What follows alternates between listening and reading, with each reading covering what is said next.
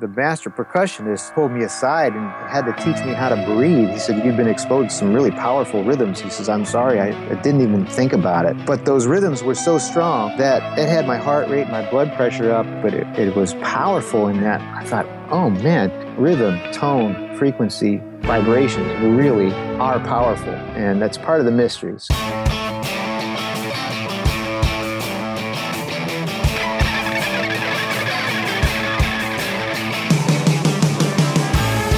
Welcome to Recording Studio Rockstars. I'm Lid Shaw, and this is the podcast created to help you become a rock star of the recording studio. Hey rock stars, it's your host Lid Shaw. I created this show to introduce you to real-world recording professionals to hear their stories and learn from their experiences so that you can take your records to the next level and be a rock star of the studio yourself. My guest today is Neal Cappellino, a multi-Grammy awarded producer and engineer who has called Nashville his home for more than 20 years. In 1992, he built and operated a commercial recording studio for several years and now maintains a private facility, the Doghouse, which is his home base for his work. Neal is a member of NARAS, AES, and Leadership Music 2016, and he also sits on the board of the Melodic Caring Project, a nonprofit company that streams live music events to hospitalized children around the world. With a performance background in keyboards and a bachelor's of science in electrical engineering, Neal has built his career on empathy for both sides of the glass, helping guide platinum artists as well as emerging independent talent. His extensive credits include Alison, Krauss and Union Station, Vince Gill, Joan Osborne, Avicii, the Gabe Dixon Band, Dolly Parton, and Brad Paisley. Please welcome Neal Cappellino to Recording Studio Rockstars. Neal, my friend, are you ready to rock? I'm ready to rock. Awesome, dude. I'm ready. So can you introduce yourself more in your own words and tell us more about who you are and how you got here? Well, I guess just short history, brief bio. I came from Rochester, New York, left there to go to school in New England. Like you said, electrical engineering degree at Worcester Polytech. And I worked throughout school in the industry as an engineer and decided I didn't want to go into engineering. I was a lifelong musician and kind of, looking back, I've always been a creative. But in the 80s, electronics and electrical engineering, computers, it was on the forefront. So that was kind of where I thought I should go. I also minored in jazz while I was at school. And while everyone was interviewing for jobs, I was talking with my jazz instructor and who would become kind of a mentor and a confidant, and said, I don't know where to go. I'm not going out into the world of engineering. He said, well, why don't you try talking to my friend Mike, who's the studio manager at Longview Farm? And I did, and that was my first job. So I cut my teeth as an engineer there, and they hired me to see if I could, maybe fix an 1176 or something. But it was a foot in the door, and, that's what it takes is just getting that first opportunity. So that's cool, man. I didn't know you were from up Northeast too. New England was quite a place to be in the 80s it still is, but it was sort of like the original Silicon Valley alongside Silicon Valley, wasn't it? Yeah, even in terms of tech. Yeah, in terms of tech, you had New England Digital, and wasn't Lexicon from up there? And yep, Lexicon and, the conventional industries as well, Raytheon and things like that. But yeah, and just New England's a great place to be. It's proximity to everything, whether it's mountains or oceans, and lots of music happening. Yeah. MIT's right there in Boston. And I remember, I think a lot of great speaker designs and mic designs are up there. I remember meeting David Blackmer up in near Nashua, New Hampshire. Mm-hmm. That's right. I worked at the Bose factory for a little while. Right. I was going to mention Bose. Mm-hmm. And then Longview Farms. That's super cool. Isn't that where Pat Metheny made a lot of records? He made American Garage there. As far as I know, that's the only record he made there. But the studio's no longer. They closed just a little while ago. Tell us a little bit about that studio. What was it like? Well, so Longview Farm was... I guess you could call it a residential studio. It was two different studios built on 30 acres in rural Massachusetts, North Brookfield, Massachusetts, which is west of Worcester. So it's about 2 hours from Boston. Beautiful horses and chickens and dogs. And I lived there a good bit of the years that I worked there. They had 2 rooms, one of which was the farmhouse. It had an MCI 600, either MCI tape machines or Otari 2-inch machines that were so popular in the 80s. And the barn, which became famous for recording the Rolling Stones' Tattoo You, they made the barn studio for the Stones in 81, 82, or remade it. That was a great room. And it was you can imagine a real working barn, like the horses below. But on the second level, they had built a stage that was about 60 feet wide by maybe 30 feet deep. And that became the performance area for the Stones for recording. Of course, there was other rooms and isolation for other things as needed, but they built that sound stage for the Rolling Stones, and that became a real hallmark of Studio B in the barn at Longview. Were you there at that time, or did you appear sort of right after that stuff? I came to Longview in 86, so the Stones had long gone, but lots of great music there.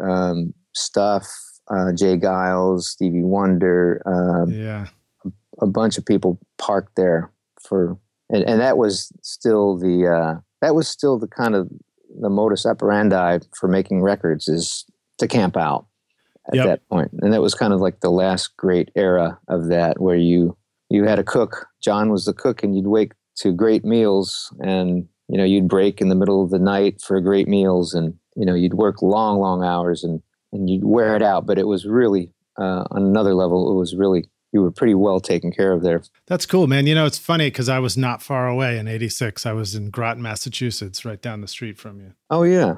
Wow. Finishing up my high school. So I wasn't ready for recording yet, but I had picked up a guitar and learned 3 chords at that point. You had your sights set. Little did I know it.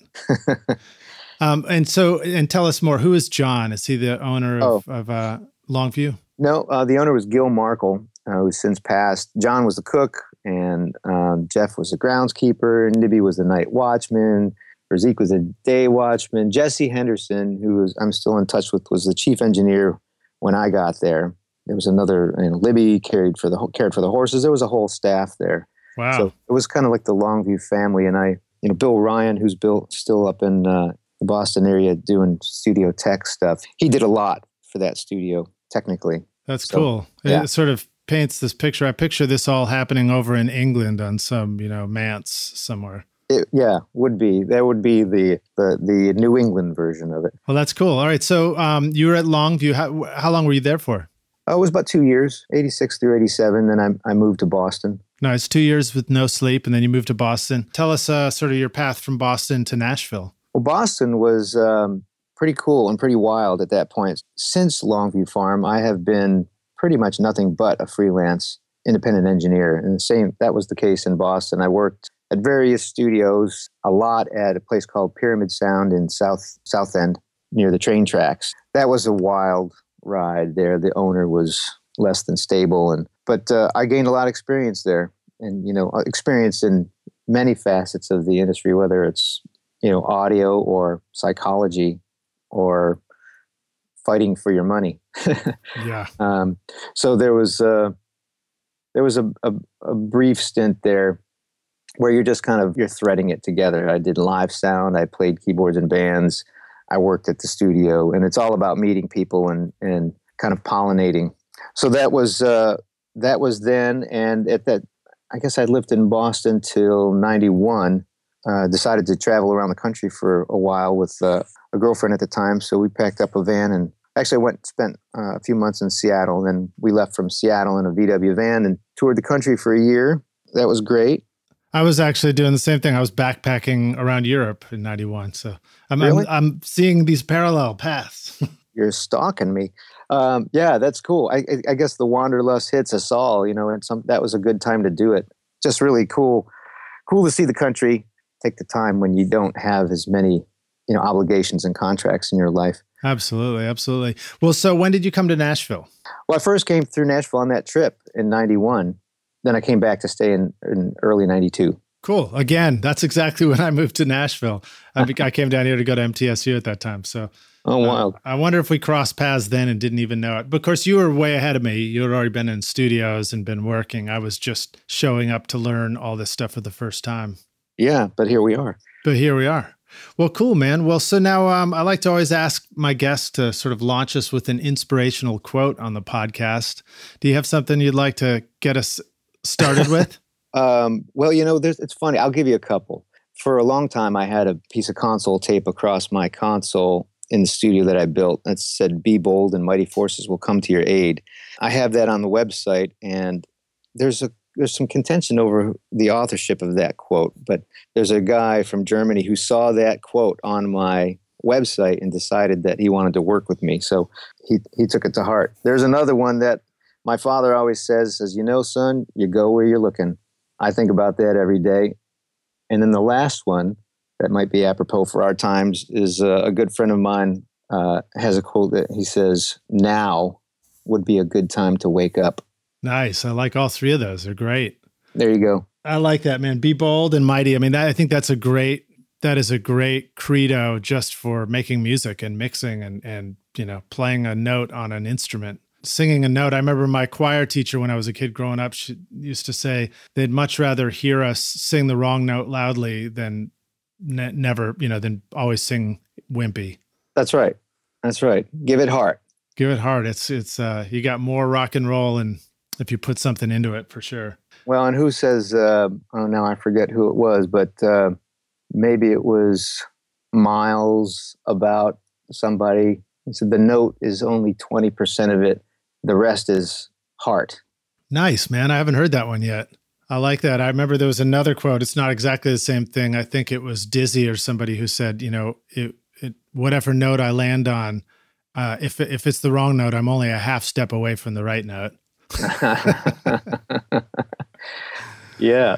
So maybe that's part of the same idea. Just land, leap and land with conviction, because if you're only a half step away, you can always sort of straighten yourself out. I like it. How about sharing with us an important story about a failure for you, something in your career or maybe with your studio when you came to Nashville or maybe even before that, where things kind of fell apart, but it turned out to be a real learning experience for you? Everybody has fails. There's a lot of fails. It's the best learning mechanism we have. But when I came here, I built a studio over in the Big Red building by the Cannery, and it was like a 2,000 square foot loft space, and it was very much the indie studio. And this is 94, 95, 96, all the way up to 2000, I think, is when I closed it.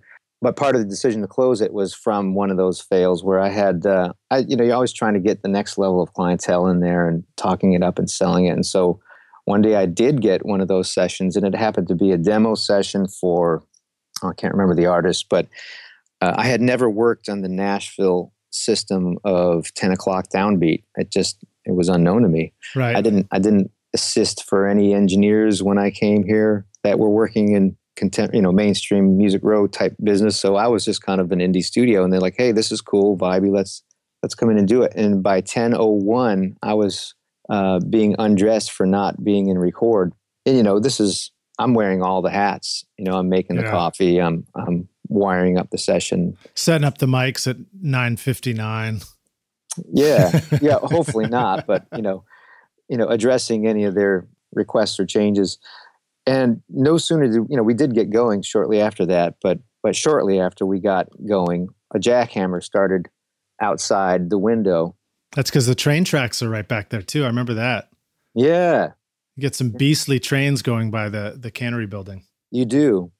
And as much as we tried to get some well-timed train noises on recordings, it always evaded us. I don't know. You're not the first person to say that. Roger Mutno once told me, because his studio is right behind train tracks, he said that somehow the train never made it onto a recording. Same here. In 6 years, it never did.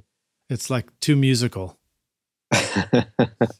Maybe there's some agreement there. But back to the jackhammer. The jackhammer, yeah. So the jackhammer starts. I mean, it was a complete meltdown. It was, there was enough tension in their crew, artist and demo producer or whatever, before they even walked in. I figured out afterwards. But it was, the session crashed and burned. Of course, the artist needs somebody to blame it on, and that was going to be me in the studio. And so she went stomping out, claiming that she'll never work here, and she's going to tell everybody what a piece of crap this place is. And, wow. What can you do? I don't know. I thought about that because as a studio owner, we have this responsibility to, I guess, if we want to take responsibility for it, we have the responsibility to prepare for the unexpected. And what do we do when the unexpected happens? Moments before you and I had this interview, which we're using Skype for, the power just went, just kaplunk and just shut off completely. And I was like, oh, no. So I went storming out into the street to go see if anybody was working on the lines and, kind of let them know, hey, guys, could you turn my power back on? And it came back on. But I mean, this is the kind of stuff that does keep you up at night sometimes when you're the studio owner, is what happens if something comes along and it just destroys the session, Yeah. What was your takeaway from all that? Well, just to finish the story, I did send... I sent my wife, Lene, down. She says, do you want me to go talk to him? I said, probably better you than me at this point. So she went down, and talked to the construction crew and says, hey, we have a business up here, and this is disturbing our recording session. And I didn't know this at the time, but they were obligated to stop whatever activity they were doing if it was interfering with a commercial business. Interesting. And so we did get things back online thanks to her. But the session continued. It just blew the vibe. It blew everything that was tenuous to begin with. And so you just let it go. I let it go. And, you're building a business. It's a gut punch at the time. You think, oh gosh, this is terrible.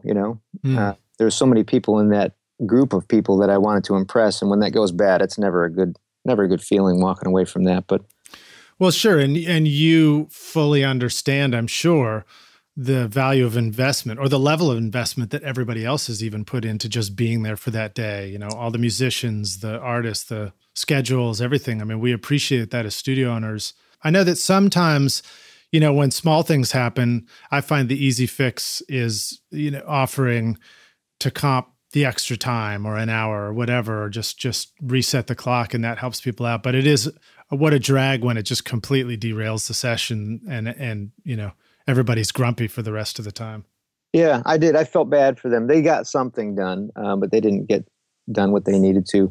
But in hindsight, and I think I recognized this after, that was part of the writing on the wall with that particular space. And that's what woke me up. And I said, I'm not going to be able to take my business as far as I want it to go in this space. And from that point on, any more investment in that space to me was going to be wasted effort. And so that was a big part of the reason why I decided to close that studio. Fascinating. And that was a lease agreement? It was a commercial studio. You were leasing a space, something like that? Yeah. Mm-hmm. I was doing all the leasehold improvements out of my pocket. Actually, the owner was paying for materials because I was doing real improvements to the space, but it was all my labor. And we did a lot. We did a lot to that place. And we had a very amenable situation worked out. But it just became too difficult to actually run a business. It could be and it was a great indie studio for people that didn't mind putting up with the chafe that was parking or noises or, not great HVAC system or whatever. I pretty much knew I wanted to go further than that. A couple of things that's fascinating to me because I find that recording studios often have unparalleled requirements for operating. We often need a place that is that needs to be quiet. I know that when I studied or listened to some field recorders talk about going and capturing nature sounds in the world, they pointed out that the entire Earth, it's nearly impossible to locate a place where you don't have background noise of man-made sounds. Even in remote jungles, you have planes that fly overhead and things like that. And so, you amplify that into an urban environment and you realize just what kind of challenges a recording studio can be up against to try and create this perfectly isolated and quiet space. It's quite a lot.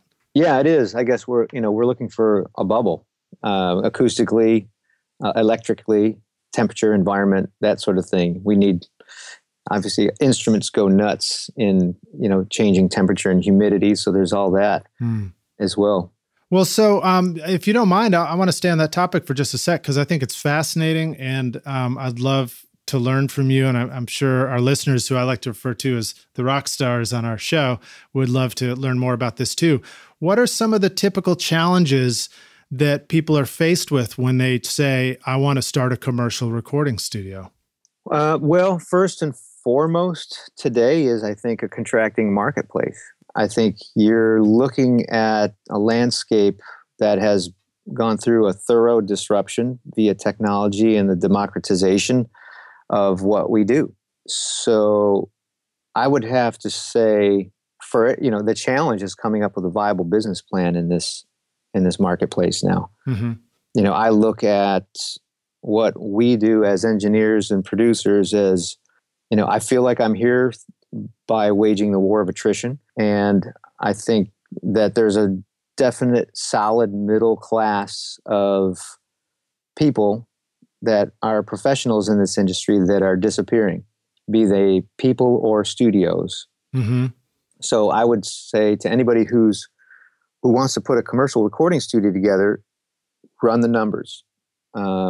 Or unless, you happen to be not exposed or susceptible to financial realities of running a studio. I mean, if you can just do it and you have money and it's a hobby, great. I mean, I think the creativity is important. The music is wonderful. But the recording studio business is a tough road to hoe right now. And I think it will be for some time. Yeah. Well, let's say hypothetically you're in a place where you can just choose to create you've worked in some home studios in the past. You described even Longview Farms as kind of a home. I don't know how it was, whether it was commercial or it was sort of residential and just out in the middle of nowhere. But let's just say hypothetically, in a place where somebody can choose, should I start a home studio or should I start a commercial studio? Because I know I want to do this for the next 10 years, 20 years, or build a career out of it.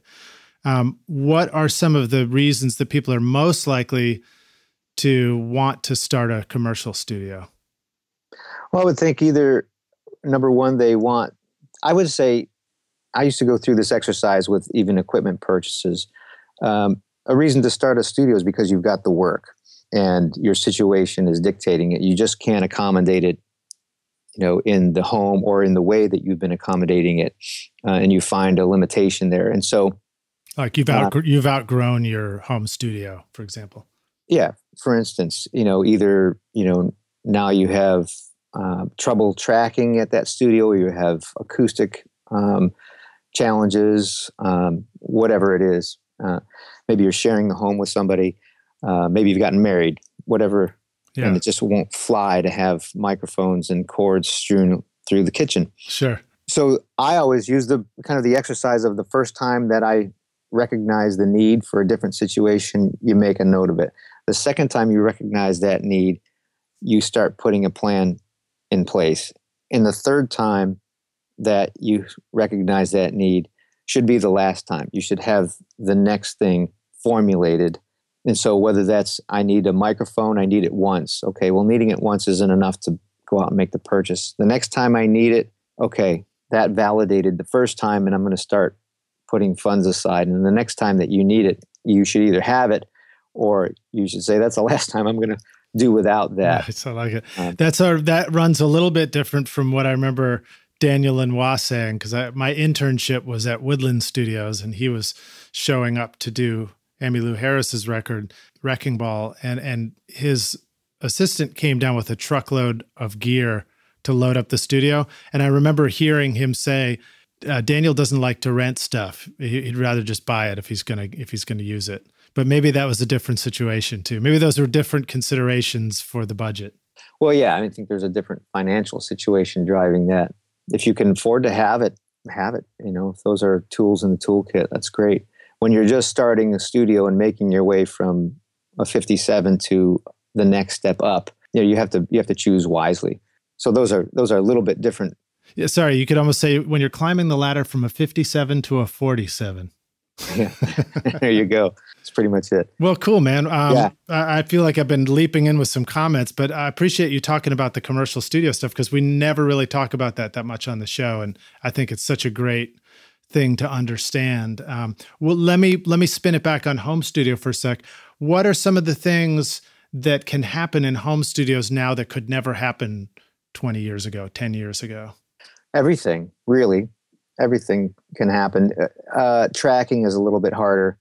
There was, the pendulum swings and then it comes back into the middle ground again. And not too long ago, the pendulum swung way to the side of home studio and home recording and home everything. People came back towards the middle when they realized that maybe things weren't sounding quite as good as they wanted to. I know I got a lot of tracks to mix, and people saying, I want it to sound like this. And I'd say, well, it doesn't sound like that right now. So, you start that process in the recording.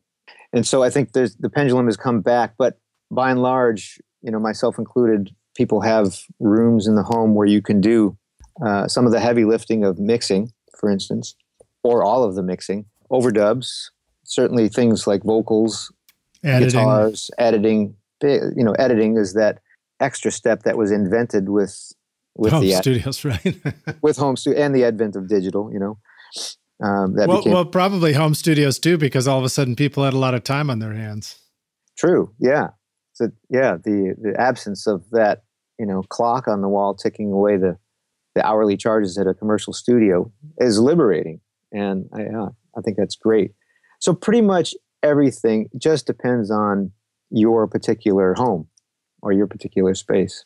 Well, so Neal, let me jump back onto track here with us on the podcast and ask you to share with us a story of a real success moment for you in your career. I loved going back and listening to some of the stuff I did years ago and hearing how unaware I was at some point, or how unself-conscious the recordings were when I didn't, actually when we were on tape.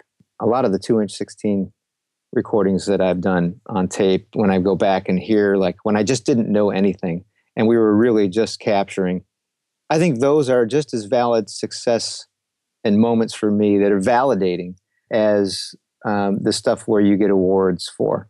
I mean, all my work with Alison Krauss has been remarkably rewarding, and that's on a daily basis because as demanding as it is, I learn so much, and I learn so much from the creatives that I work with. I love learning about the technical, and I'm always trying to be better. But I also think that there's tons of people in this town, in this world, that can do what I do technically and do it better, and they do. But there's something about just learning how creative people function and how they listen, what matters to them. I just like the musical moments where it just kind of lifts off. And I find that mostly in working with people. That doesn't happen in an editing situation. that happens, with people on instruments. I just did a great record for a guy named Jeff White. It's a bluegrass record, and we did it all in Vince Gill's home studio. There you go.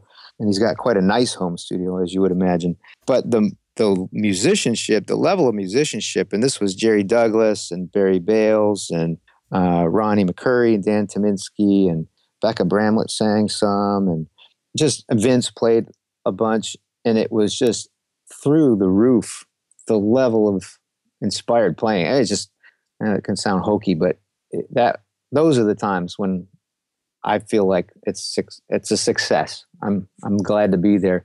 And the other part of it is just having a balanced life.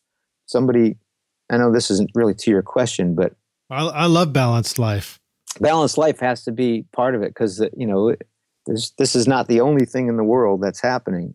And music is important, but at the same time, you have to take care of yourself. And so if I can, and your people, your family, kids, whatever, if I can do that, if I can provide, and if I can be healthy and present for all the other aspects of life, then it's working. But as you know, you can get all the accolades and awards, and if your life is a mess, it's hard to enjoy it. Absolutely. I mean, I know you're a parent, and I'm a parent as well. I always say that my daughter is the best record I ever made. And, I love making music, and I love being, particularly like you described, being with other people. I've done this enough now to realize that while I do really enjoy some of my alone time in the studio, it's peaceful. The thing that really motivates me to want to make records is being able to spend a day with people that I really like, all creating. Yeah. It's a great feeling. It feels like a good reason to be alive and a good reason to do what I do. But the balance of that too is that I know that I hit a threshold. I mean, I adopted the 10 to 6 schedule years ago as part of, having a family and just sort of needing to find balance in my life and my schedule. And I love it. When 6 o'clock rolls around, I find that it's great for us to wrap up the day. And I love to go for a run or go to the gym or go get some exercise, take a break, work on other stuff.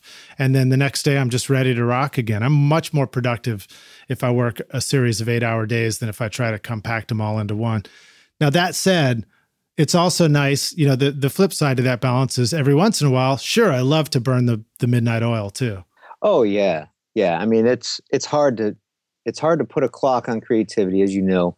I think as a general rule, that's a very healthy thing to do. And that's actually one of the challenges, of having a home studio. If you do any work at home, it's kind of always there looming. And it really takes some discipline to install those boundaries and be away from it, even though it's right in the other room. Yeah. Especially living in, 2016 with a phone staring at you and beeping emails at you and messages all day. I mean, we're computers and our music becomes so intricately tied together with the computer that it's just always calling you. Yeah. Yeah. Well, right on, man. So, how about telling us some of the stuff? Well, actually, before we move on, you mentioned doing the record with Alison Krauss, and I'd love to just geek out on that for a sec. I've worked with Victor, and he's just such a fantastically creative guy. I know that Alison and Victor Krauss both, they come from a very musical family. What was it like working with Alison?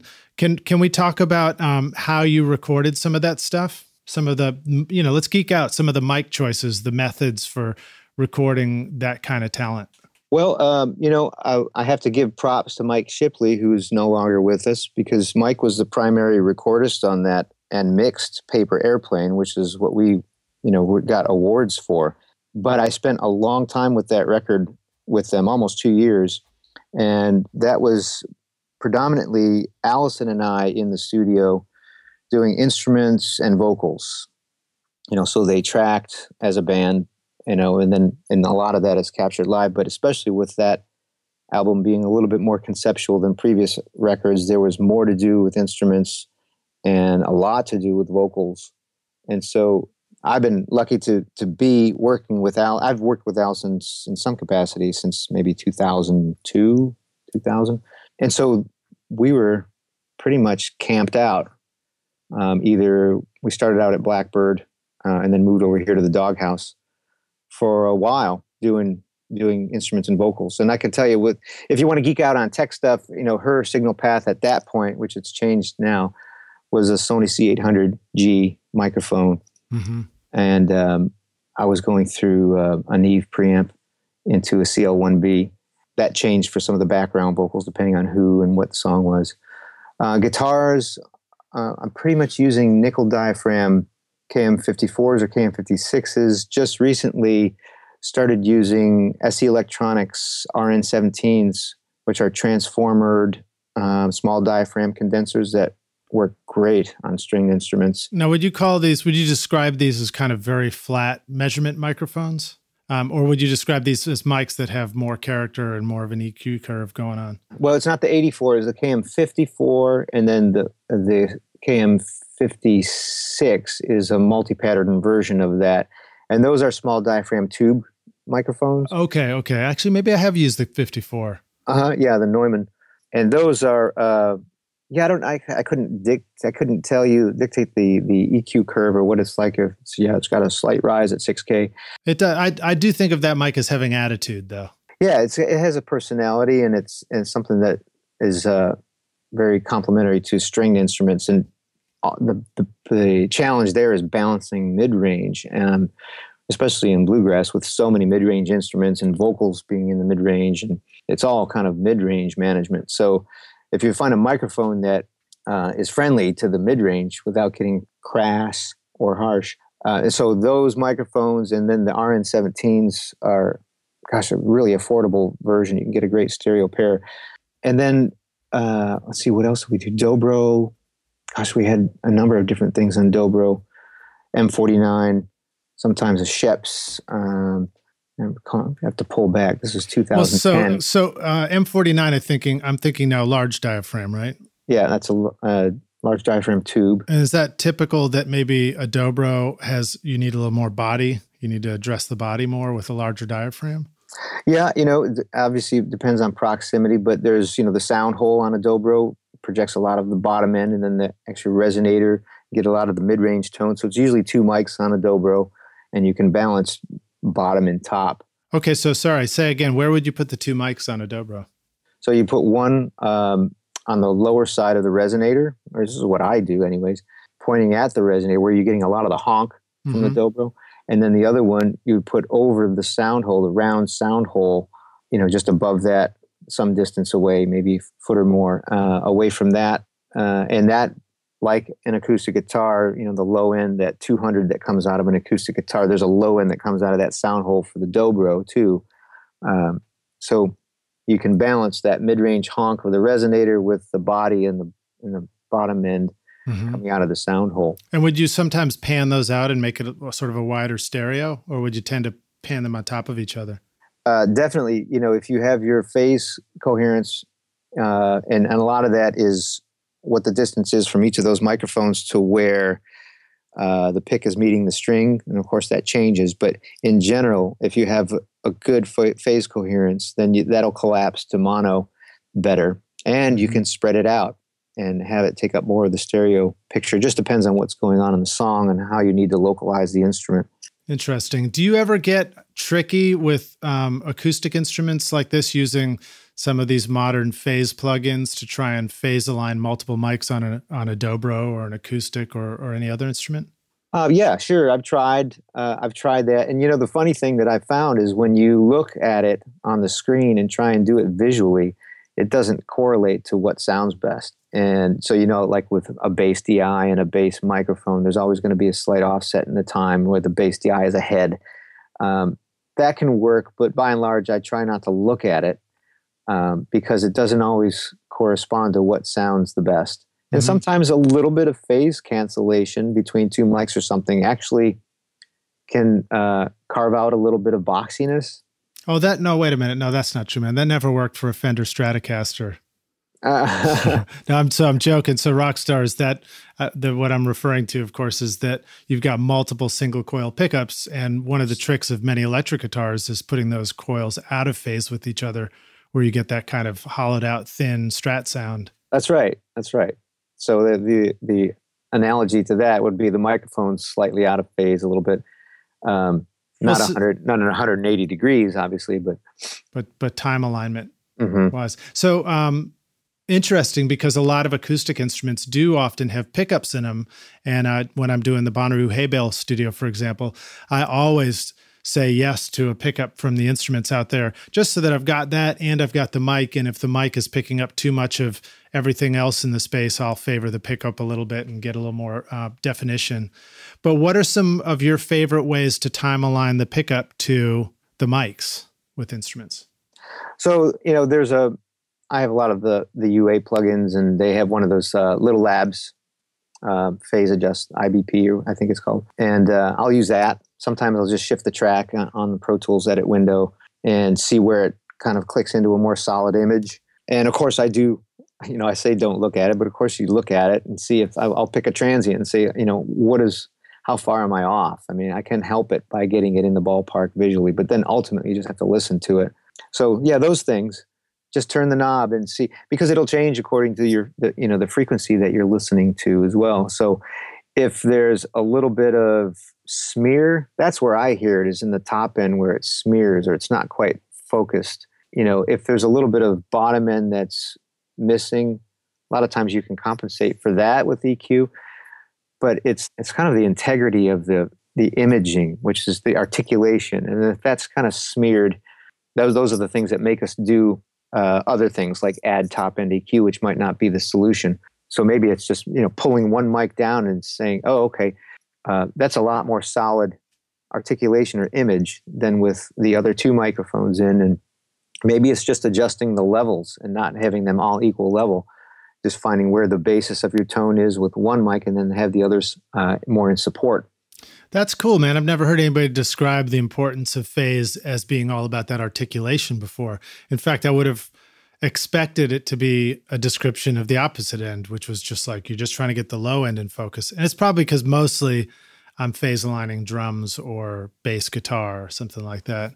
A reminder, rock stars, you have to carefully adjust the levels of the two things you're phase aligning to, because if one's too loud or too soft, it really masks the other and it can fool you into not thinking you're not hearing it. True.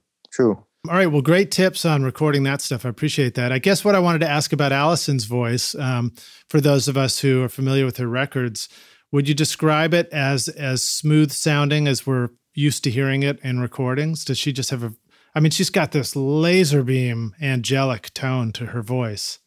Yes. Like any voice, she has to be in the right place with her voice in order for her to commit it to tape. But I will say this, usually we're focused on the last very few percentages of like what is clear, what is good enough.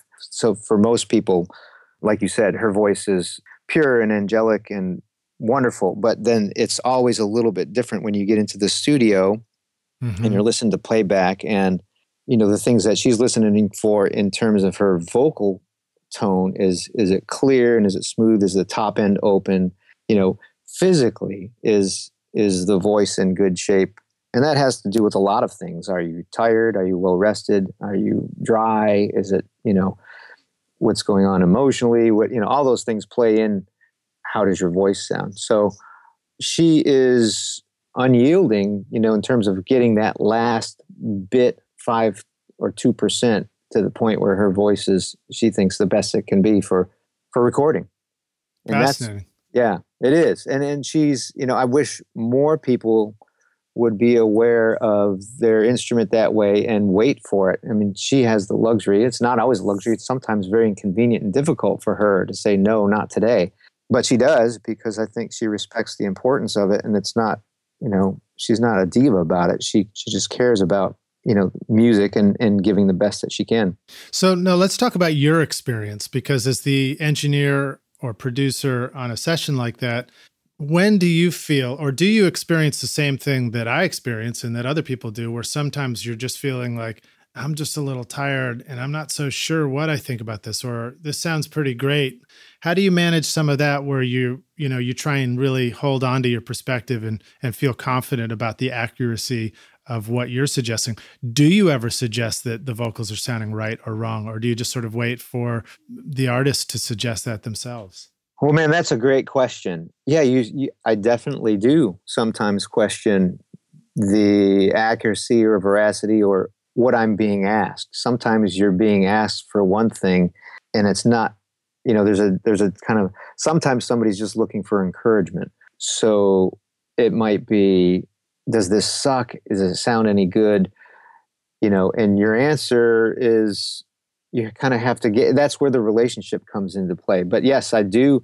I try as much as possible to be really on my game. I have to have a lyric sheet in front of me. The technical details have to be taken care of so I can use my right brain. I can't look at the music. I can't look at the screen. And that's why the lyric sheet is so important, because it gives me something else to look at. I can make notes on the sheet.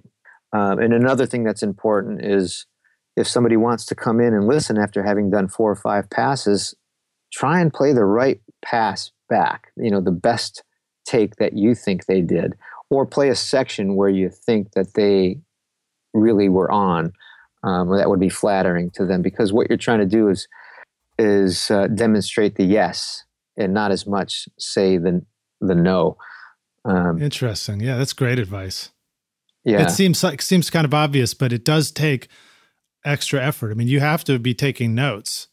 You have to have a lyric sheet and you have to have written down which was the best section of which take so that you know exactly which one. And I assume you have somebody sitting next to you who's operating Pro Tools at that point. So you have to be able to tell them which one to play back. Not with Alison. She doesn't want anybody else in there. Oh, okay, cool. Talk about that. Talk about the importance of the vibe in the control room when people are singing and when the artists are playing.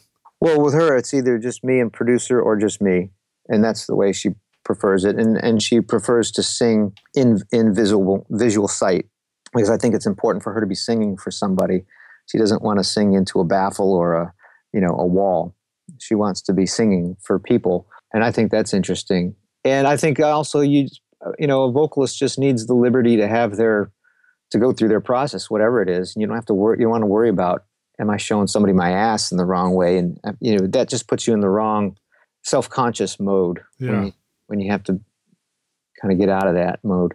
You got any good tips for kicking people out of the control room? Yeah. I mean, just, get the fuck out. You there. Sometimes I have had to excuse my assistants and just, I said, look, you just got to be a little bit thick-skinned about this. This is this artist. They don't prefer anyone else. It's not personal. I'll call you when we're done, or come back tomorrow, or whatever. And, one time I did have to excuse the producer. I was asked to excuse the producer. Wow. And so you just, I think I just said, I think this would go faster and easier. I forget what I said. If my intern takes you out to lunch right now. This is this might be a real idiosyncrasy, but I think they're having some trouble getting comfortable because, they want to impress you. And I think it's important that they don't need to impress you right now. It's that sort of thing. And just try and think of a straightforward but nice way to say it. Well, great, man. Great. I appreciate it. I like hearing stories like that. It's good stuff. Yeah. All right, cool. Well, so now, Neal, let me jump forward here. How are you doing on time? Are you good? I'm good. Yeah. Okay, great. Fellas, let's remember to edit that little comment out. So Neal, tell us more about the Melodic Caring Project. I think that sounded pretty fascinating. Would you like to talk about that at all? Oh, sure. Levi Ware up in Seattle and his wife, Stephanie. Levi was a client and then a friend, and then he's an artist, and just kind of finding his way in music, and one day happened to be asked to perform for a young girl who was in the hospital with cancer. And he did so via Skype session on his laptop. And I think it affected him profoundly. And it was a cathartic moment for him. He's like, this is what music is for me in my life. And they formed the company and asked if I would be an advisor or a board member for them. So of course I said yes.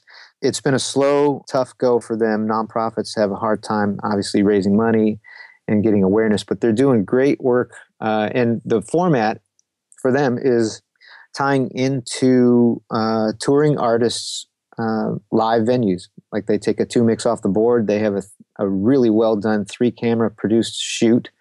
The artists agree to address the children that are joining the live stream feed. They also coincidentally call their kids rock stars, because they are the real rock stars of the show. Yeah. And so the artists know to address these children by name in whatever state or country they happen to be in.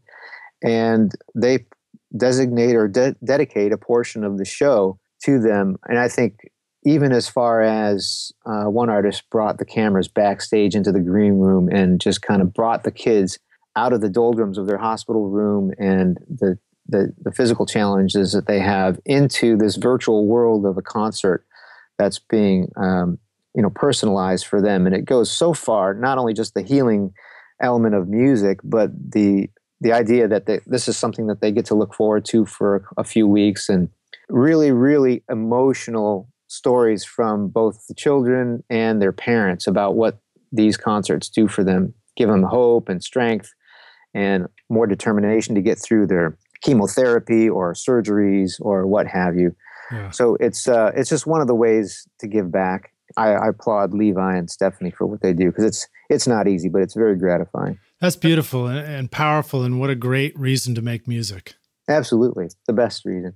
Well, very cool. Well, let's see. I think we're going to take a break here in a moment and come back for the jam session. But before we do, let me throw a few more geeky questions at you too. Okay. And talk about stuff that you might want to talk about. I've got a few here. I would ask you about drums, vocals, or guitars. I feel like we've talked about vocals and guitars a little bit. Would you like to talk about some secrets for mixing great drum sounds? Well, let's start with mixing. Maybe we'll go to recording after that, but you have had the experience of receiving tracks that were not quite all that, and you really had to pull some tricks out to try and excite the drums a little more. Can you talk about that and give us some good tips? Sure. Yeah. When the first thing I do is just pull up the faders and listen and start throwing. I throw a trim plug-in on every channel of the drums and start messing with phase. We talked about phase. So this is 180-degree phase flip on any of the instruments or any of the drums. And rock stars, and if you're not familiar with phase yet, that's the circle with a line through it. Just click that button and see how your drums sound from mic to mic. Yep, there you go. And what I do is I tend to check, first kick against overheads, snare top or bottom against overheads, toms against overheads. And sometimes I find that, if I'm flipping all those things, maybe I'll just go ahead and flip the overheads and everything else comes into focus. Making sure that, the floor tom is something that people sometimes have to dig out the low end and get it real present. And sometimes that's a phase thing. But then with songs, or actually with drums, as with songs, I try and find the place where those faders live so that the drum kit is a balanced full picture. Mm-hmm. More often than not, I do drummer's perspective on the left-right orientation. I do that too. Why do you think that is? I think it's something like vicarious. Yeah. Did you play drums a little bit in your life too? A lot. I think that's what it is. I think if we've played drums at all, we just like the idea of a drum kit in front of us. I do. Yeah. So then, mixing for me, mixing drums is something that's very song dependent. But, if it's just like a straight ahead rock thing and you want to get them really smacking, then it's usually individual channels treated with EQ and some compression, maybe modestly, depending on how they were recorded, obviously. And then pretty much there's always a parallel channel of compression. Mm-hmm. And I do that through a pre-fade send on each of the individual tracks. What I'll do is I'll find that balance with the individual tracks with the main faders, bust to a stereo drum sub, and then I'll assign a pre-fade send to a compression track. One of my favorites is the 33609. It's a great drum compressor. Now, do we have a plugin for that as well? UA makes a great one. And I think Empirical Labs is just coming out with something called the Arouser, which is the distressor plugin. Yeah, I think I saw that at Summer NAMM just last week. Yep. So that'll be a great one too. And then there's a command, I think it's Command-Shift-H, which is copy to send, which will copy your fader levels and pans, and I think any of a number of 5 parameters from your main fader and pan. It'll copy those settings to the send. In Pro Tools, maybe Pro Tools HD, but yeah, it's a Pro Tools HD. That's right. You're right. It's only HD. So that will send the individual or discrete instruments to what I call the spank track or the compression, the parallel compression. And then it's some of them I mute. Like I don't want to send the overheads to parallel compression, or it's a matter of adjusting the recipe, how much parallel compression versus, the original track, and how, then obviously you have a stereo sub of the original drums, and then you have a stereo sub of the spank, and then you're adjusting those two stereo faders to taste. Something that's cool about the Arouser and a lot of plugins now is that they have a mix knob. So you can do parallel compression without setting up a pre-fade send. You can just put your compressor right on the stereo sub, dial in the mix. So one thing to point out, Rockstars, is the difference between having 2 different faders and using the blend knob is if you use the blend knob, you can blend between uncompressed and compressed, but only the exact same balance of drum faders. Whereas if you set up a separate fader, like you said, Neal, you can send, you could send less of the overheads and cymbal mics to that stereo compression if you wanted to. Yeah, that's a great point. Great point. And that can be helpful sometimes. Yeah. So quick question for you, spank. The only other person I know that I first heard that term was Tom Lord-Alge down working with him in Miami. And I know he's also a New Englander because he was up there in Blue Jay around the same time you were. Oh, really? Okay. Yeah, I don't know if that was, you think that was spank was maybe a New England term that was getting thrown around and kind of carried its way to Miami and Nashville? Yeah, I mean, I'd like to say you got it from me, but I doubt it. I think it just has the right attitude. I think I'm going to write a book one day called The Origin of Spank, and I'm going to like do this, Be careful. Etymological study to find out where it came from. Yeah, be careful. All right, groovy. How about stereo mix bus? Anything you'd like to talk about? Some stuff that you find often to be helpful as far as what you do about the stereo bus? Yeah, I like to pick compressors based on their character for the stereo mix bus. So if it's something that's a little bit more mellow and toned down, like an acoustic or a bluegrass thing, I love the Manley Very that has a tone, a color. It tends to be a little more clear. Sometimes it could add, depending on your settings, it'll have a little bit of a lift in the top end, actually. The 33609, the SSL G384, those are great rock or just, a little tougher sounding compression. And are these all outboard compressors, or do we have plug-in equivalents for most of these? Well, I've used both, and now I'm doing so much in the box that I'm using the plug-in equivalents. Cool. So it's I think because I've used all of those hardware units prior to there ever being plugins available, I feel like I know what to reach for that character or color or tone that I want.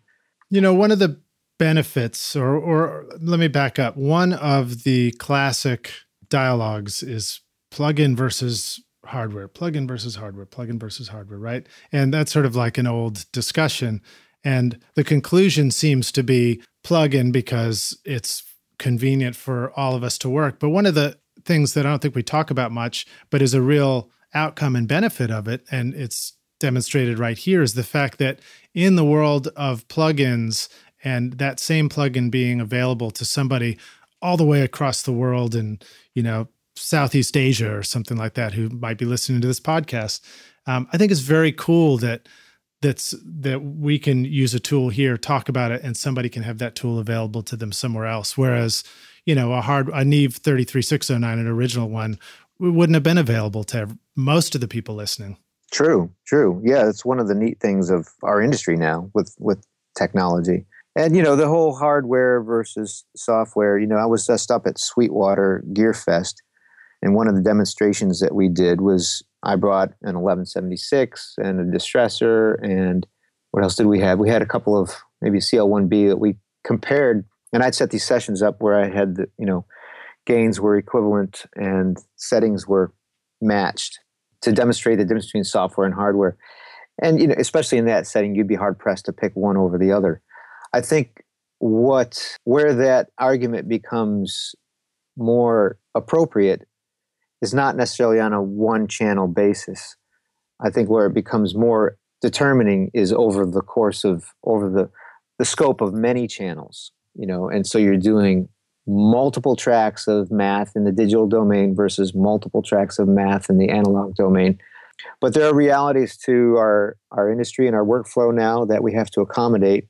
And I think we're beyond the point of saying this is a compromise. I think if you're skilled and you know what you want out of the tracks and the tones, and you can get the desired results. Well, I think about the situations, the real world situations where I'm choosing a compressor, for example, or I'm choosing something in the studio. And often the minutia of questions like, should I use a plugin? Should I use the outboard gear? Should I A/B compare things? They're so tiny compared to the musical decisions I'm making when I'm in that moment and mixing and trying to be creative, that's where that stuff ends up not mattering so much, Yeah. You definitely don't want to agonize over that to the point where you miss it. you miss the performance. Let me just ask you this one question before we take a break and come back for the jam session. Tell us, what is one of your favorite parts about making records? Well, let's see. I mean, in the end, it's feeling like you're doing something that number one, it's fun. People are fun. The communion is fun. I think it's the idea that you relate to somebody through this other language, and that you can have these moments where you all have agreement on something visceral. It just kind of like, it's the mystery of music. And I think I have an equal amount of fun as a patron as I do a creator, go into a show and just being floored by what a good show or a good song or a good performance or a good solo can do. So to me, it's kind of, there's still mystery. There's still things that are unexplained in life. And part of that is the effect of music. And that thing where you can be sitting in a room with a bunch of people and all be in agreement on what's good or bad. And what's that based on? It's based on this intangible thing. It's based on a feeling. And, I guess it runs the gamut of emotions. It could be fun. It could be sad. It could be exciting. You could be jacked.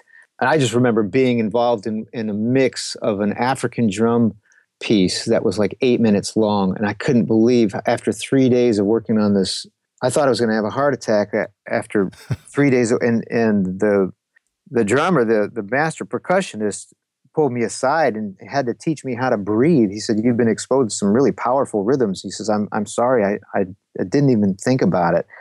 But those rhythms were so strong that it had my heart rate and my blood pressure up. And it was a real good, it was a weird experience, but it was powerful in that I thought, oh man, music really, rhythm, tone, frequency, vibrations really are powerful in this world, and that's part of the mystery. So that's, to me, what gets me jacked about making music.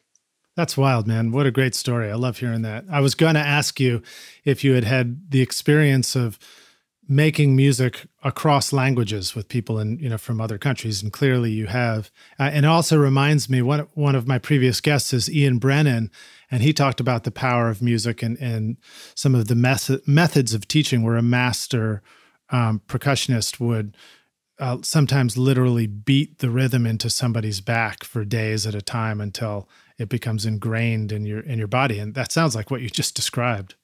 Yeah, very much so. This percussionist, when he was studying in Africa, he said all they did was learn to breathe for weeks before they even touched the drum.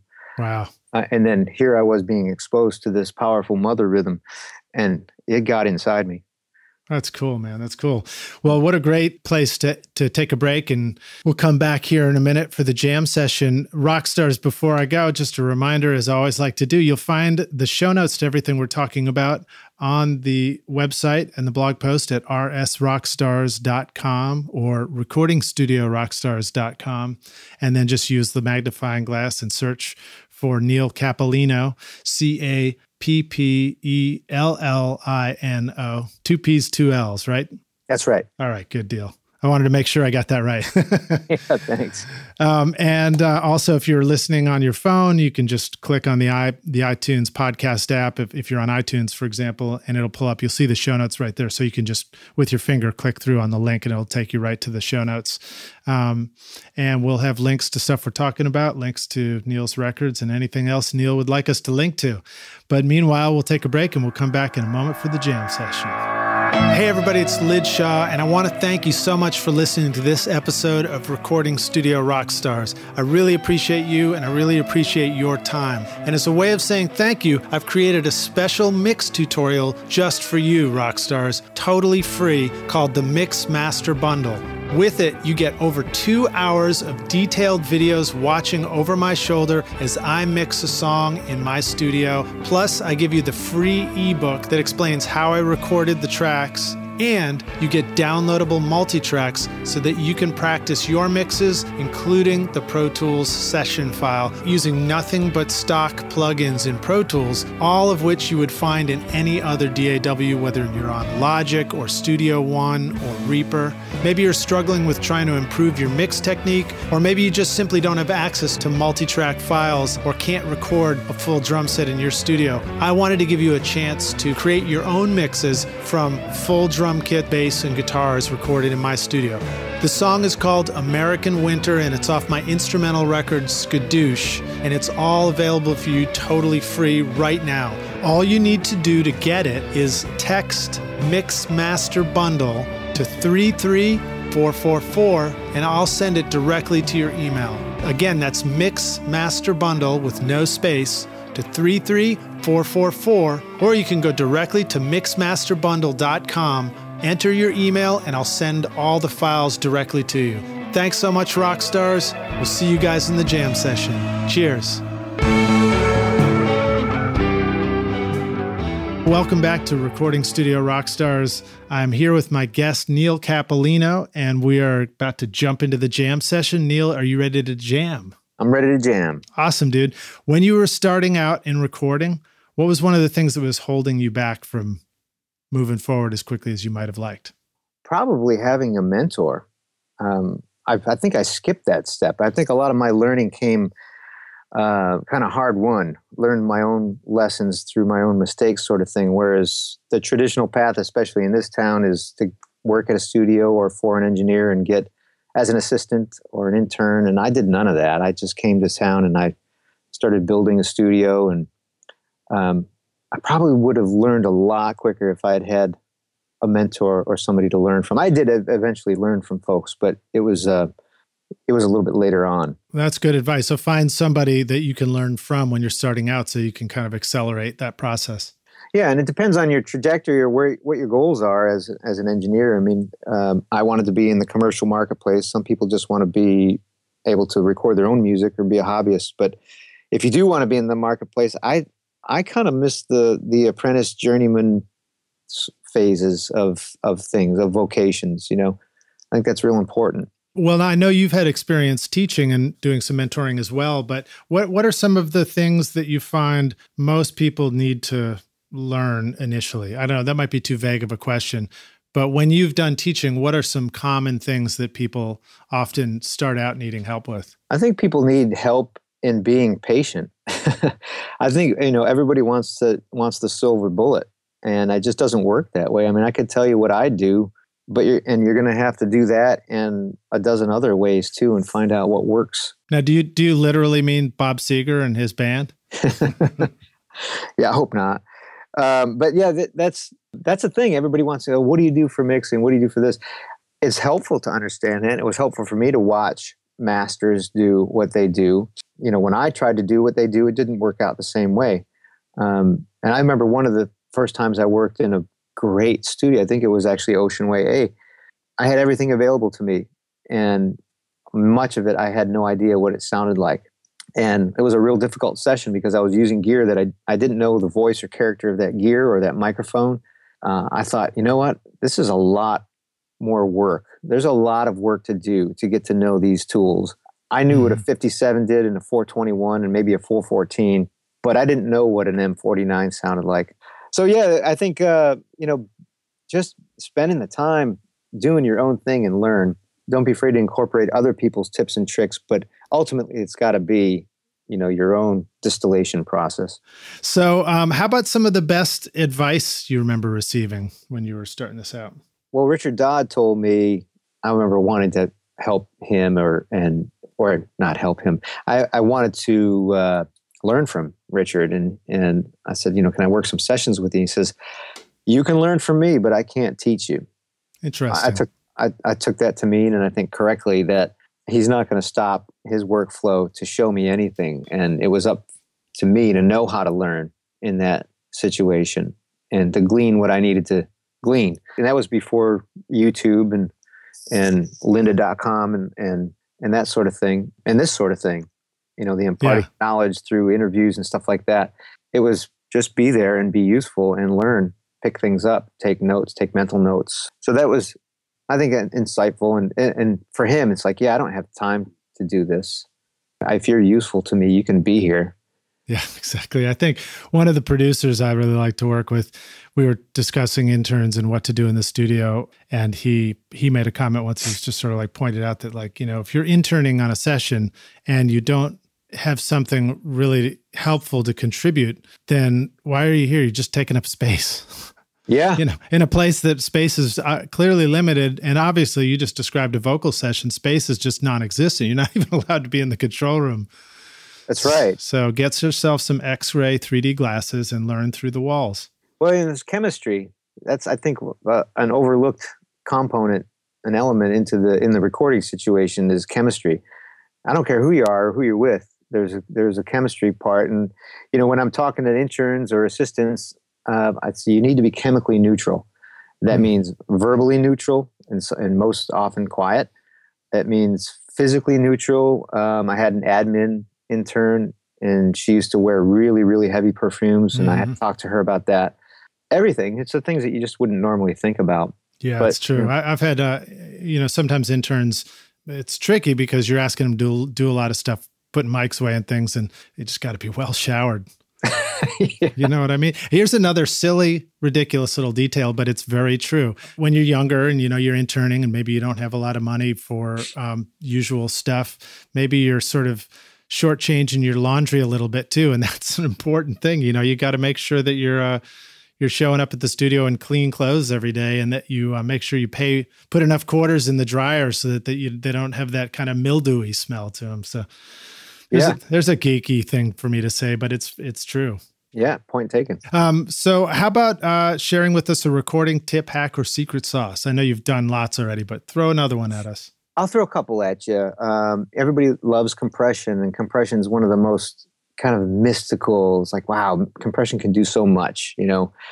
I find when I get tracks that have been over compressed, it's largely due to maybe a low end frequency or a low frequency energy that triggers compression to happen before it would really be necessary. And so one of the hacks that we were sharing up at GearFest last week was inserting high pass filters before you compress.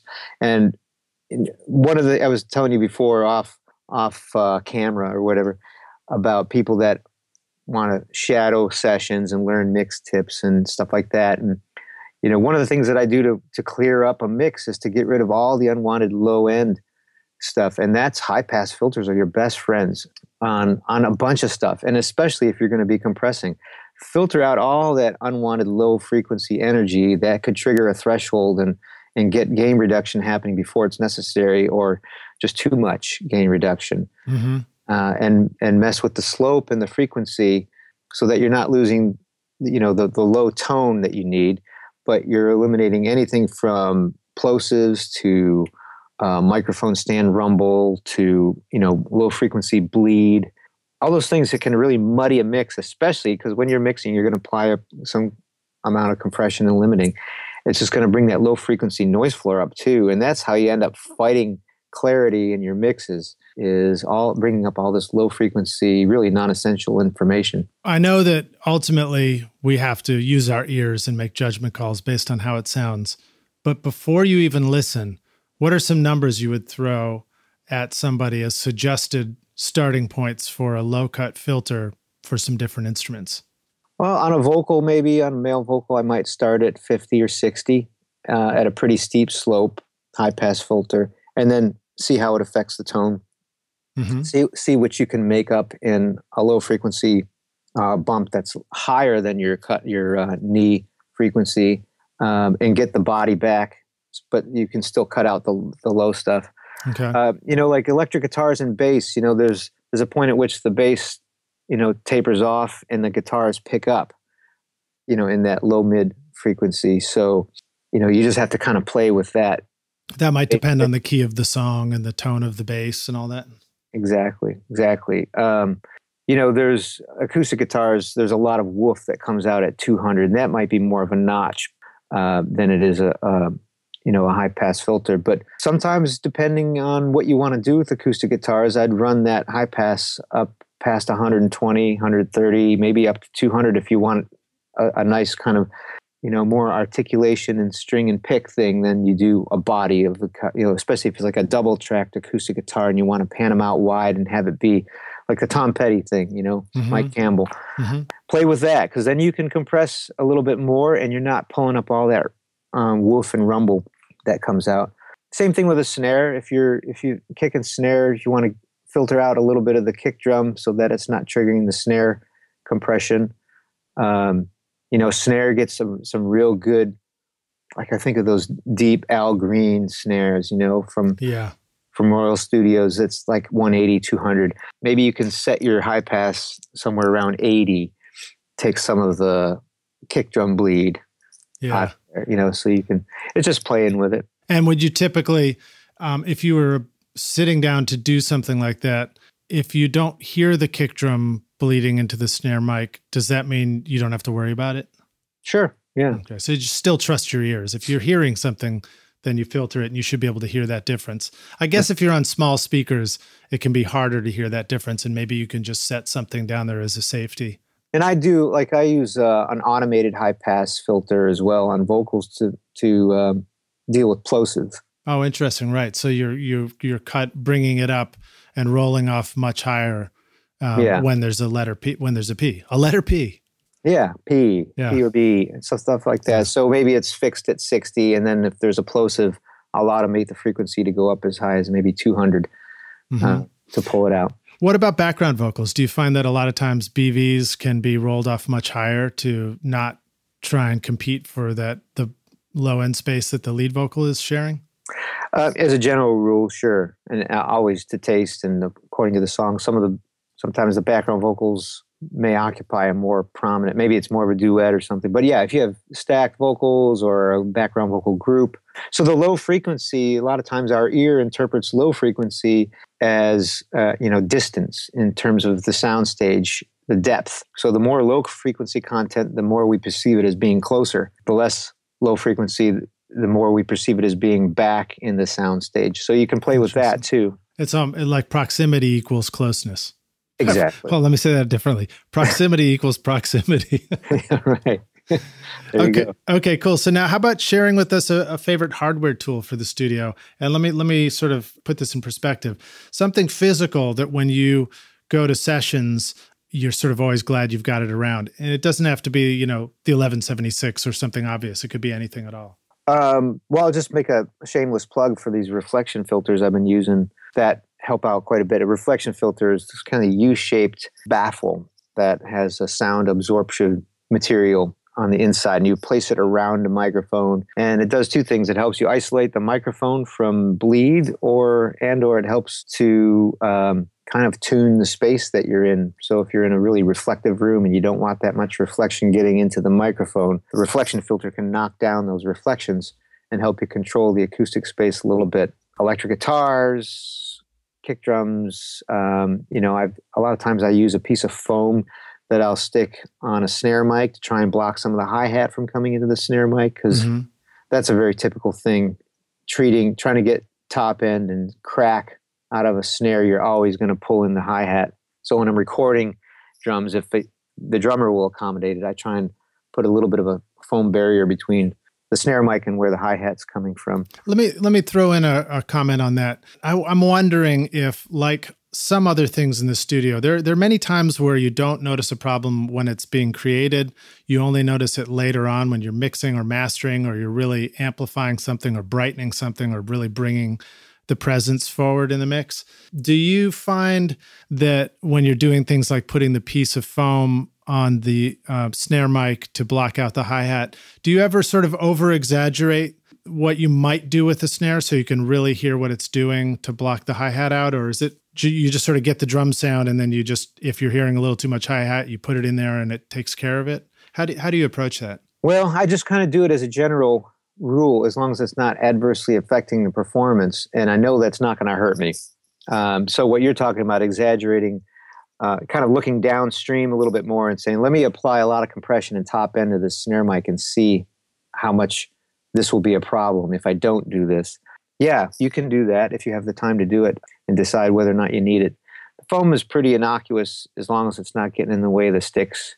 Well, I guess Rockstars, what I'm suggesting is that might be something for you to experiment with to understand, or to better understand, why you might want to block the hi-hat out from the snare mic. If it's not obvious to you now, maybe try cranking the compression up on the snare or brightening the snare a lot, and all of a sudden notice when you mute the snare mic, you're like, whoa, my hi-hat's coming and going from my entire mix. I didn't realize it was that much hi-hat in the snare drum mic. Right. Good point. Yeah. Okay, cool. So now what about and thanks for bearing with my extended explanation there, Neal. What about a favorite software tool in the studio? Something you really enjoy having around? Well, I love having the ability to bring up a big template of reverb and delay effects. And one of the things that I've been using a lot is this Thermionic Culture Vulture plugin to give tracks grit. Vocals, B3, sometimes, if a guitar is a little too tame and you don't want to really reamp it, That's a cool tool. I do a lot with sending kind of circular sends to delays and reverbs, and sending instruments to or vocals to a delay, and then sending that delay pre-fader to a verb, and kind of cross-pollinating the effects. That's always fun to me, is creating different dimensions with delays and reverbs.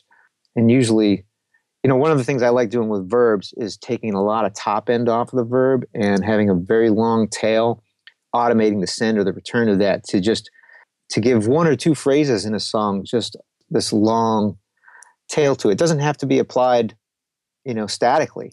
It's just something that happens once or twice.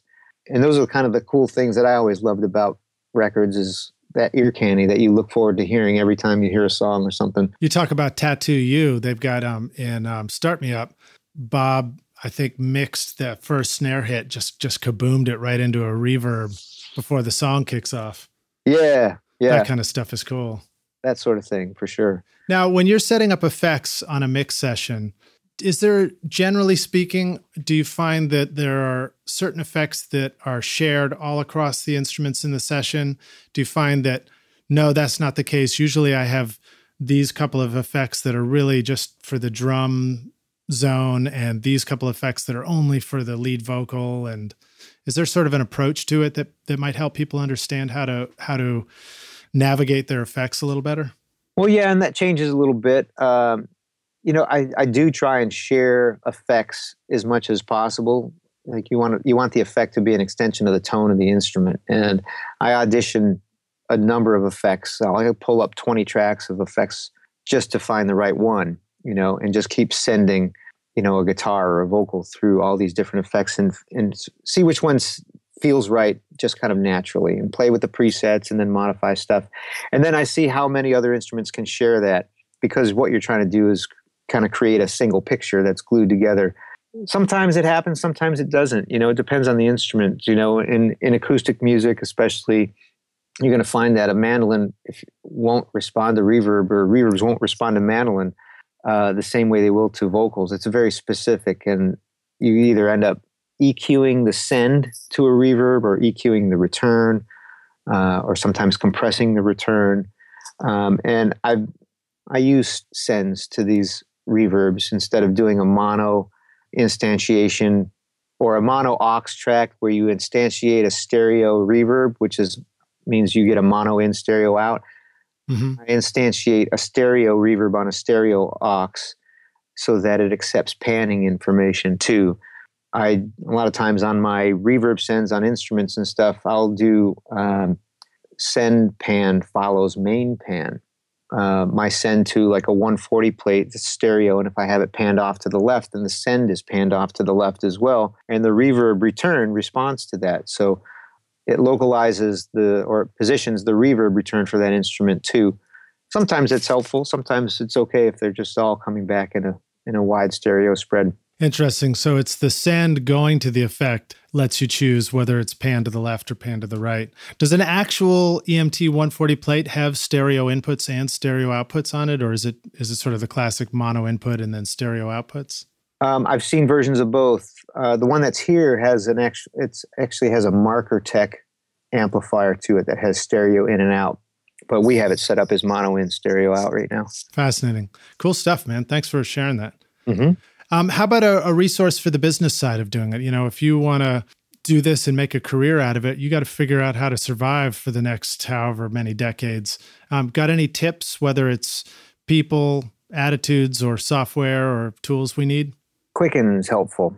Keep track of your expenses just so you know real world what it costs, where your money's going. There's nothing more helpful than looking. For me, I'm a numbers guy. I like looking at the numbers. And you can get a really good picture of what you're doing by looking at what you've paid and what you've been paid, and then what that sorts out to at the end of the year or the quarter or month or whatever.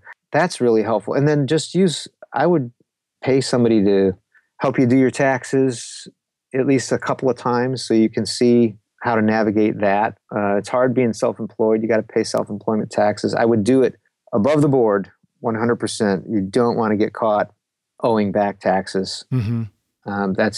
You just want to sleep at night knowing that you're not going to be vulnerable somewhere down the line for something like that.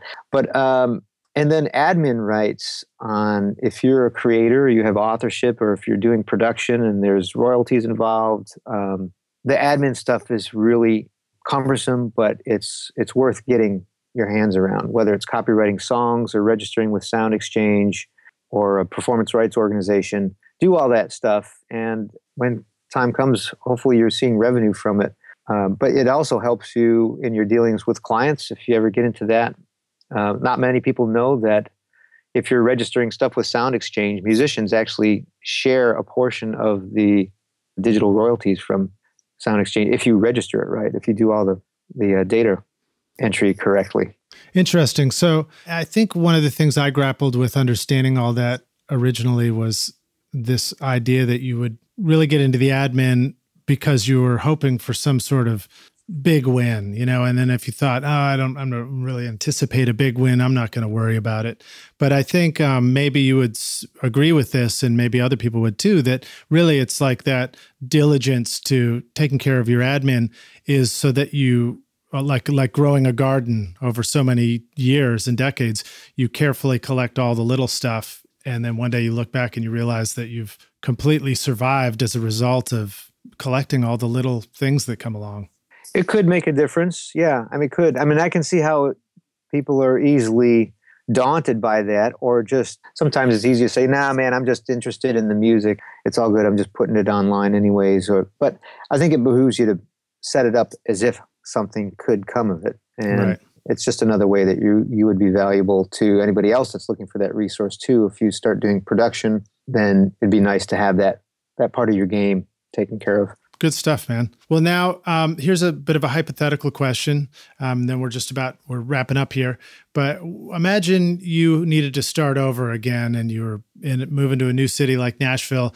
Today, if you only had a few $1,000s to spend or whatever, and you needed a setup to record with, you needed to find people to make music and record with, and you needed to pay your bills in the meantime while you sort of launched your career, what would you do, or what advice would you have to somebody who's starting out now and needs to just get going from the ground up? I would probably outfit myself with the limited resources with some kind of portable multi-channel recording situation that I could move around with, whether that's going to other people's spaces or maybe going to live venues, seeing shows. If I was younger and putting more energy into going out a lot, that's probably what I would do. There's been some great success stories with people attaching themselves to artists for the love of the music that they make, and then ended up working on projects together, and that being the launching pad. So I'd probably put money into a computer-based, a laptop-based multi-channel recording setup, an interface, some affordable pre's. Antelope Audio makes the 32-channel pre and like 2-rack space. That's really great. That's the Orion. So the Orion is the 32-channel interface, and then they have a 32 MP, which is 32 mic pre's in a 2-rack space. Nice. And it's kind of like their ecosystem. So, I mean, that you could go to a club, you can go to somebody's home studio or whatever, find the things that are ubiquitous, that are versatile. One of the most versatile microphones is obviously the 57, the 421, the RE20, the Audio-Technica 4033. When that came out, I loved it. You could use it on everything.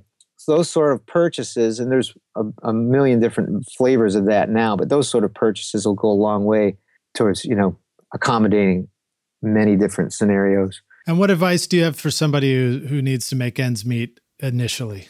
Multitask, I guess, you're going to probably be in the position of supporting this career endeavor at first. So it'll take a lot more than it'll give back. I think it's got to be, it's got to be tough today because schools are churning out in more and more certified, quote unquote, audio engineers. And so it's a really dense field, densely populated field. So I would say you're going to be supporting the endeavor for a little while anyways. And maybe if I would support that with, not to be old school, but just a job, hopefully maybe in a parallel field. Maybe you're in video production, or maybe you're working at a club, but being there, so many people have said being there is half the deal, showing up. I always find that whatever job you choose, pick one that allows you to be available for a session at a moment's notice. Yeah. When I first moved here, I didn't have a job. I think I worked for a courier service and I did landscaping, and it was nothing, I have a bachelor's in electrical engineering, but I didn't want to get a job at a company because I knew that it would eliminate the possibility of being available. You could have gone and worked at a console manufacturing, for example, like Harrison is right here in Nashville, right? Did you consider those options as well? No, I didn't. All right, then. Love it. All right, groovy, man. Well, here comes the last doozy of a question, and I have to thank you at the outset so much, and from all the rock stars for giving us so much time today. Really, man, sure, magnificent of you, and I owe you big time. I'll take you out. We'll go get some lunch soon, hopefully. Sounds good. Tell us, what is the single most important thing that our listeners can do to be a rock star of the recording studio themselves? I think it's be the right person. Hang in there. And like I said, there's a lot of people that can do what I do and do it better, but there's only one person that can be myself, and so a lot of what you bring to a situation is who you are. Personality, chemistry, your heart, your work ethic, your intention, all that stuff factors in. It's the intangibles that add to the picture at the end of the day. So I think that we harp on that a little bit, but I think it's an important thing. Absolutely true. Yeah. That's what I would say. Well, groovy. Neal, thank you so much for being here on the show with us on Recording Studio Rockstars. You are a rock star, and we love hearing all this advice that you shared with us and all these great insights and tips. Tell our listeners how they can find you, learn more about you. If they want to hire you for their next $1 million recording project, how do they do that? Whatever you'd like them to know as far as connecting with you. Yeah, it's all available at nealcappellino.com. I get emails through there, and I answer them pretty regularly. So that's the best way. Okay, groovy. And Rockstars, NealCappellino. Thank you again, man. Really appreciate it. Great. My pleasure. I enjoyed it. All right, man. Well, I look forward to seeing you around the studio, and I owe you big time. So thank you. I'll take you up on that. All right. Cheers. All right. Bye-bye.